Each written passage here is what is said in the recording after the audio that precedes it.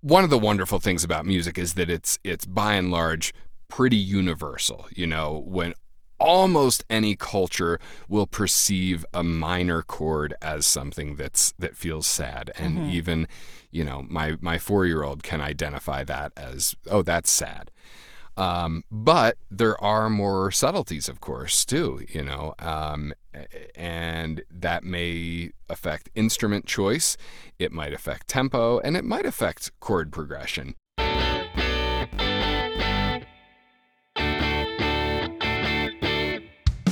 Welcome to Audio Branding, the hidden gem of marketing. Sound plays a more important role in human behavior and our decision-making than you may realize. In this podcast, I'll help you understand the art and science of sound so you can better influence others in business and your life. I'm your host, Jody Krangle. Let's delve a little deeper. This is the second part of my interview with Eric Singer. What's your typical way of working with ad agencies to make sure that they have all the information they need to present what you're apparently not going to be there to present? Yeah. So back in the before times, gosh, I swore I wasn't going to mention the pandemic. I have called it that too. Yes. The before times. Yes. In the before times, we would try to present creative in person as often as we possibly could. And that wasn't all the time. We're in Colorado, so most of our clients are not here. But if it's a big project, we'll fly out and present in person. But these days, obviously, that's not an option. So we end up presenting in a virtual format. And I've found that the way I like to do that is to get on a Zoom call or a Google Meet and walk through each one of our demos with the agency or the client. Tell them, here's what you're about to hear. You're going to hear this instrument featured. Here's why we did that. Oh, hey, and we also did a mock-up of your TV spot with some local voice actors so that you can hear the music in context. Here comes that demo with the context, and then you'll hear the music on its own right after that. I have a question for you, though. Yeah. When you do that virtually, are people hearing what you hear if they're hearing it over Zoom? No. So what I learned that lesson in that's a real big one. quickly. in the very first time I tried to do it. The Zoom or Google Meet or whatever you're using is going to degrade the quality. So Totally. So what I do now is send them a link in the chat of the meeting. Oh, that makes sense. And Yeah. say, hey, so make sure ahead of time, I tell everybody, make sure you have headphones for this presentation, and I'll do my little spiel, and then I'll shut the hell up and ask them to click on the link that's in the chat, and then we'll talk about it. That makes sense. Yeah. Yeah. Because I mean, you want the audio to shine as much as it possibly can, and it's hard to do that over Zoom. Boy, is it. It really is. Although I will say that one benefit of that is that sometimes we'd find ourselves presenting in, an agency conference room or something that had really shitty sounding speakers, and that obviously doesn't do your work any favors either. And by presenting virtually these days, we can tell people, hey, please have headphones. Most people have fairly decent headphones, and at least it's a more controlled environment to listen in. So Yeah, that makes sense. It's not terrible. And, I think whenever we do have to go through this process with an agency that then is going to turn around and present the work without us, I try to just give them all of the stuff that I've talked about during the presentation in an email afterwards. And a really good creative team or account team is probably going to do a better job of presenting than I could anyway. They know their client. They're used to doing this, and they may be aware of the childhood traumatic piano lessons or whatever. But I'd always at least want to be in the room during that presentation. Doesn't always work out, but I'd like to at least be there, if no other reason than just to answer questions that might come up. Makes sense, yeah. There are some other players in this space, companies like us who do sonic branding, who don't work with agencies in that capacity. And I fully appreciate why they would do that. But for us, that model wouldn't work. Like I said, our biggest single category of client is ad agencies, and we've always worked really closely with agency people, and we just really enjoy it. I love talking about the fact that one of our original founding partners at Coop, Patrick Culley, was a full-on rock and roll legend. He was the tour manager for the Rolling Stones. He managed and co-wrote songs for the Eagles. Like, top of the heap as far as that line of work goes. Mm-hmm. Is that why you guys started a sonic branding division at Coop? Well, so it's interesting because, Patrick and Scott founded the company, and they, it was originally just a recording studio for musicians to come in and record. And then a local bicycle shop here in Boulder asked Scott if he could write a jingle for them. And that kind of started us down this path. And so I guess, when you go back to the jingle days, this was, I think, 1979, nobody was using the phrase sonic branding, but of course that's what it was. And jingles are awesome for helping jingles with are memory. Awesome. Yeah. I love me a good jingle. I mean, they kind of have gotten this reputation now for being like kitschy. Yeah. But I mean, they worked. That's the thing, right? And now we're trying to like backtrack and figure out, now what do we do without jingles? I couldn't agree more. Like, I think we in advertising get so caught up sometimes in chasing awards, doing the most creative work we can, doing the most groundbreaking work we can, doing the most inspirational. If it's not memorable, that's a failed commercial.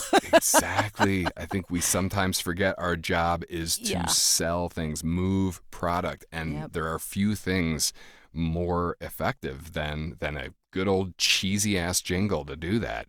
How do you make that authentic? That's because that's the buzzword right now, right? Yeah. Authenticity.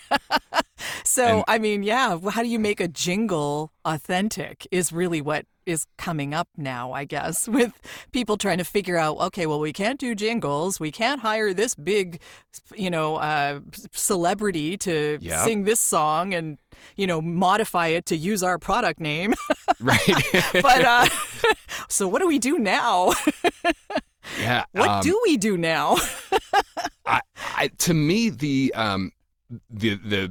issue of authenticity is kind of our easiest thing at Coop to fall back on, because it's like that's exactly where we came from. You want legit music.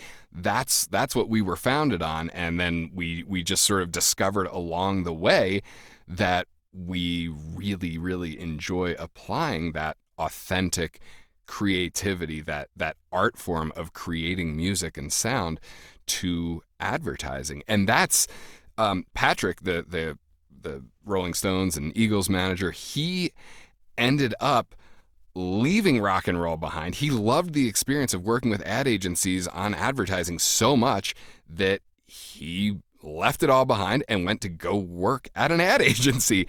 And he just retired after 20 some years with Ogilvy. Not a super typical career path, but no, it definitely always not. Cracks me up when I see a job posting looking for a rock star creative director. I don't know if they make those anymore, but he was one. Yeah.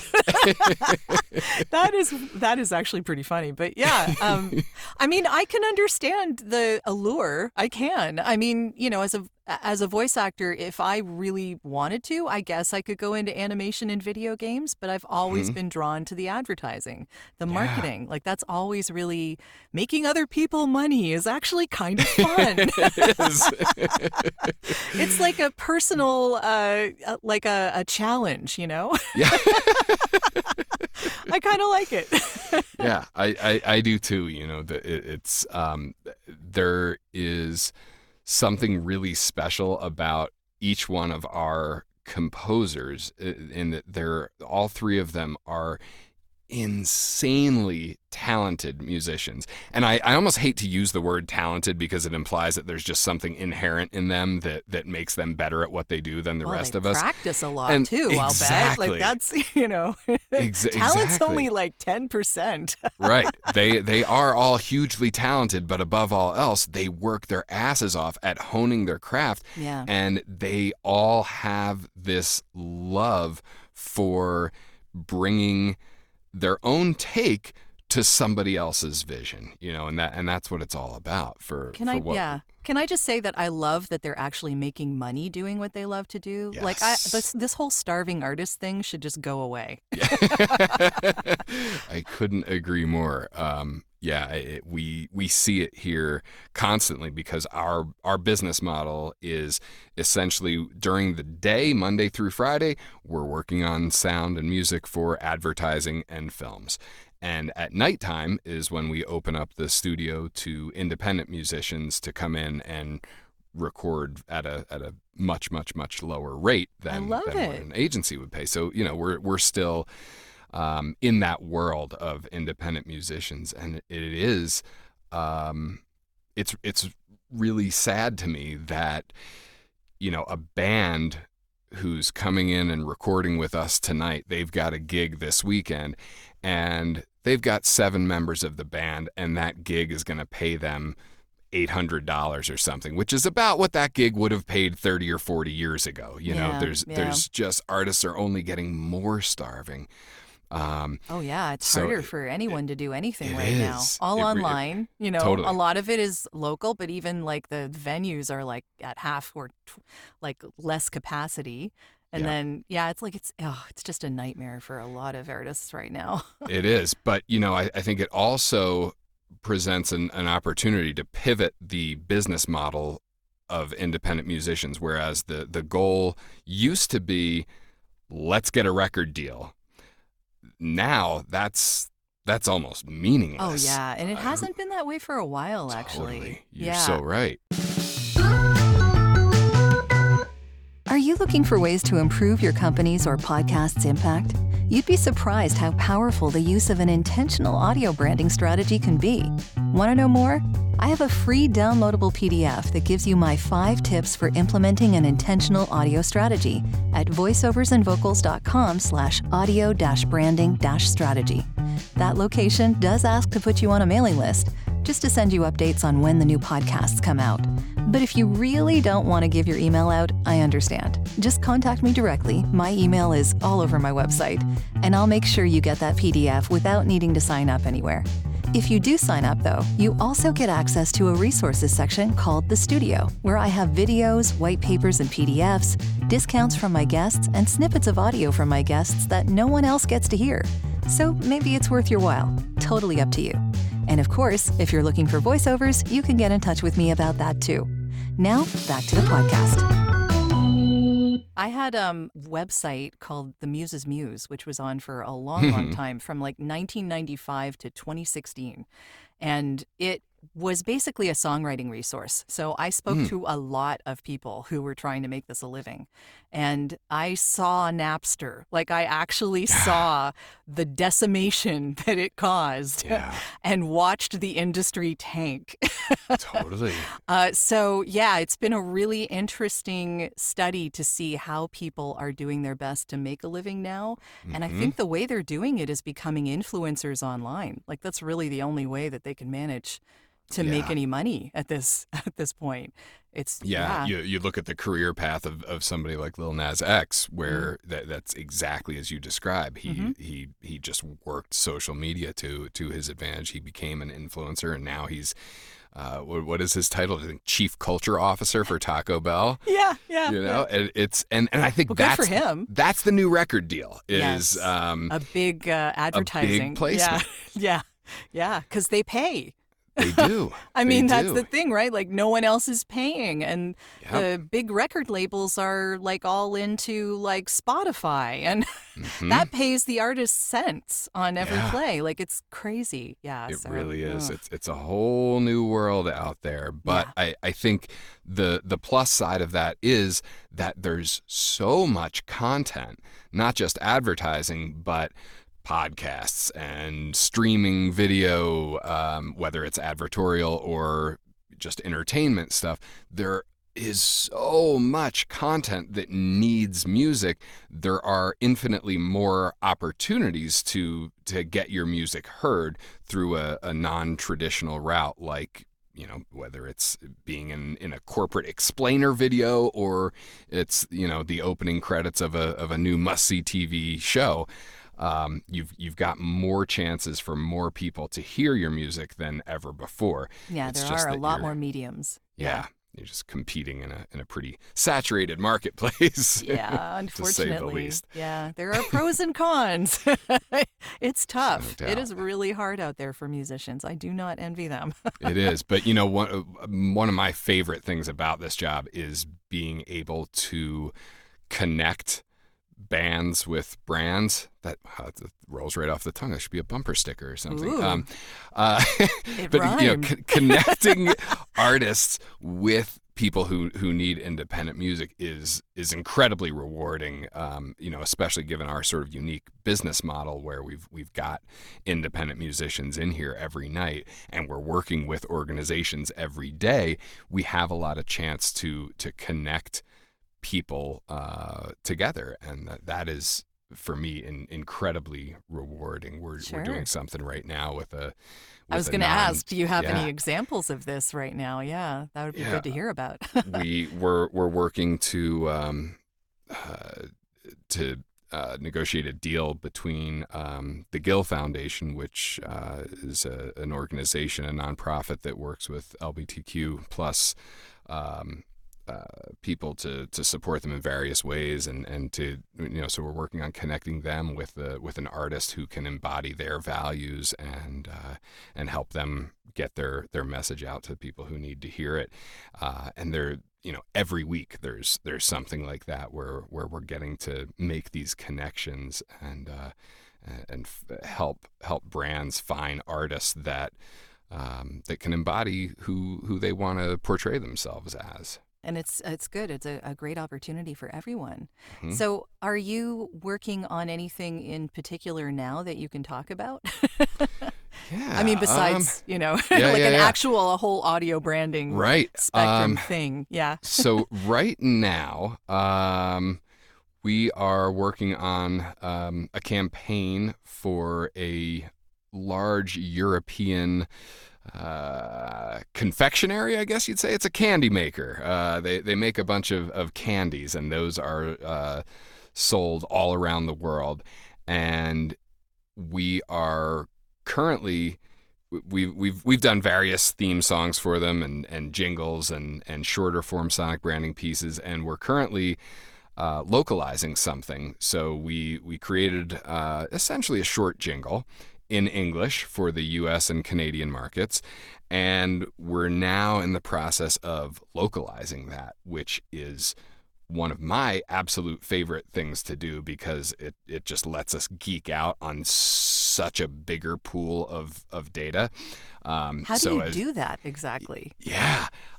So we have a few great partners in the translation and localization space. So we don't have any translators on our payroll, but we partner with some really, really great ones. And then we also bring in whoever we might need. So on a project of this size, we bring in a strategist who's going to work with us to talk about sort of be the conduit between the strategy team at the agency and our own composer team. We want to really geek out and drill down and talk to the people at the marketing office in each of these countries to find out more about their market, what their challenges are. And in some cases, we might make no changes to the music. It may be simply a matter of translating the lyrics into the local language. But that's almost never going to be a straight translation.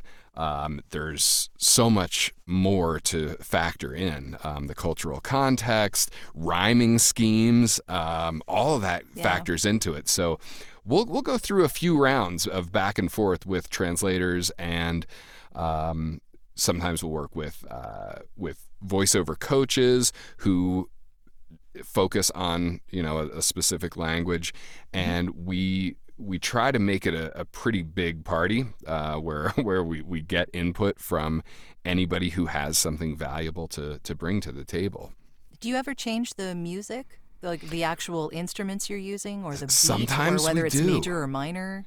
Yeah, that's a great question. Sometimes we do. There are, one of the wonderful things about music is that it's by and large pretty universal. almost any culture will perceive a minor chord as something that feels sad. And even, my 4-year-old can identify that as, oh, that's sad. But there are more subtleties, of course, too, and that may affect instrument choice. It might affect tempo, and it might affect chord progression.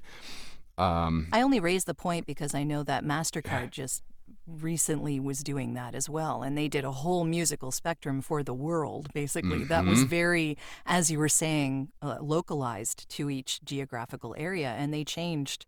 I mean, it was the same notes, but they changed the way that they were presented.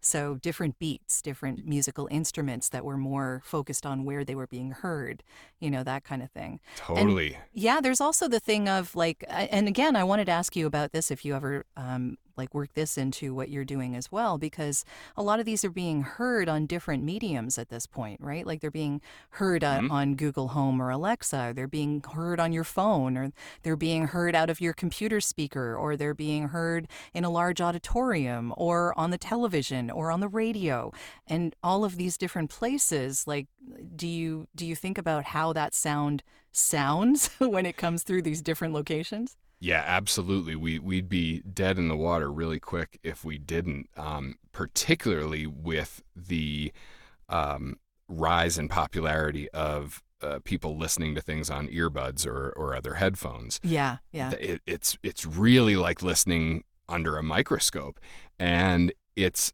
frankly made us better at our jobs, because we would typically mix, if it's a television commercial, we'd mix it so it sounds good on a television. But these days, somebody's just as likely to be watching that spot or watching that show on their computer or their tablet with earphones on. Yeah. And we've got a mix for that environment, which is so much more revealing. I know that we're all dealing with a lot these days, so I really wanted to acknowledge those that have gone out of their way to leave an honest review of this podcast. Like Gregory, who writes, "More. There is more to branding and marketing. Thanks to Audio Branding for introducing me to the world of audio and sound. Love it." Thanks, Gregory. I appreciate the listen and the kind words. And for those of you that are interested, you can also leave a voice review now off of the main podcast page. It's super simple and fun, and I'd love to hear what you think. Now, back to the show.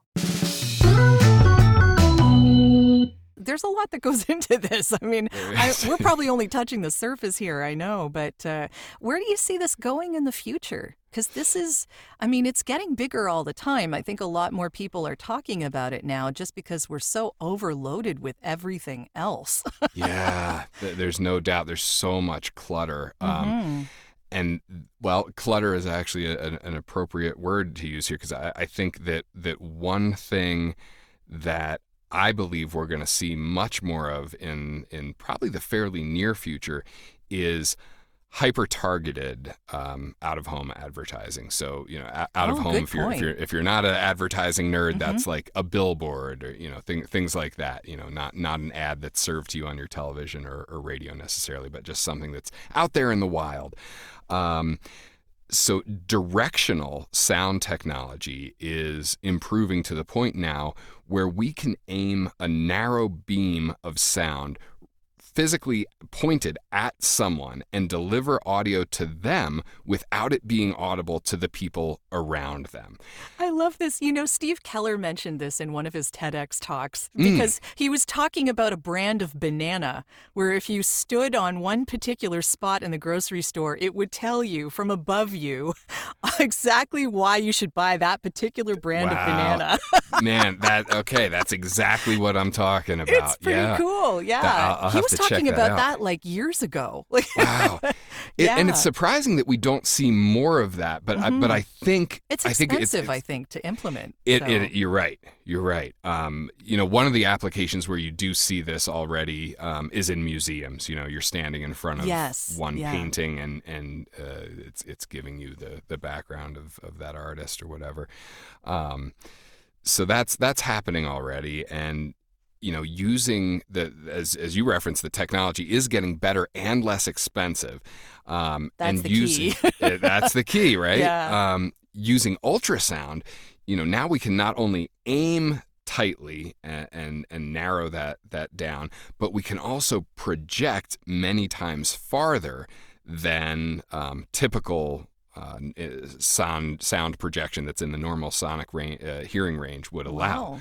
So it's gotten better and better, especially in just the last couple of years. So of course now it's being monetized, and I think the banana example is a great example, and sort of like, why the hell isn't this being deployed more? And I think you're right. It's just been the cost. But now that the cost is starting to come down, advertising is the obvious application. As soon as we find a new technology, somebody's going to make porn with it, and somebody's going to advertise with it. We know that. One or the other, or both. Or both.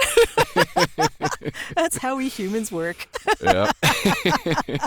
Oh my goodness. Yeah, that's a good point. But yeah, I'm curious as to what you would use that sonic projection that goes further for. Like, well, I could imagine in, let's say it's again, let's go back to the grocery store example. If you don't want to go to the expense of having one ultrasonic speaker array over the bananas and another one over the dairy case and another one over by the cereal aisle, you could theoretically install one unit that is in some central location on the ceiling with line of sight, because that's really all you need is line of sight. Mm-hmm. And with ultrasound, you don't even necessarily need that.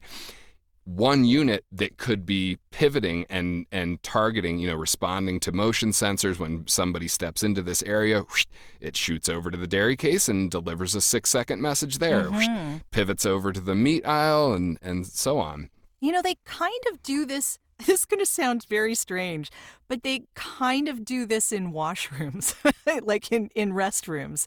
And the reason I even mention this is because if you go into like one of those things on the wall type of restaurants, a lot of them in their restrooms will have targeted almost like mirrors on the wall, right, that have these ads that play by motion sensors, right? Yes, but you have to be standing in a particular place to see and hear them. Mm-hmm. So it's actually really interesting how this has been going on for years. So yeah. I mean, it's fascinating where all of this can go. It really is. I mean, I wonder if it might scare some people.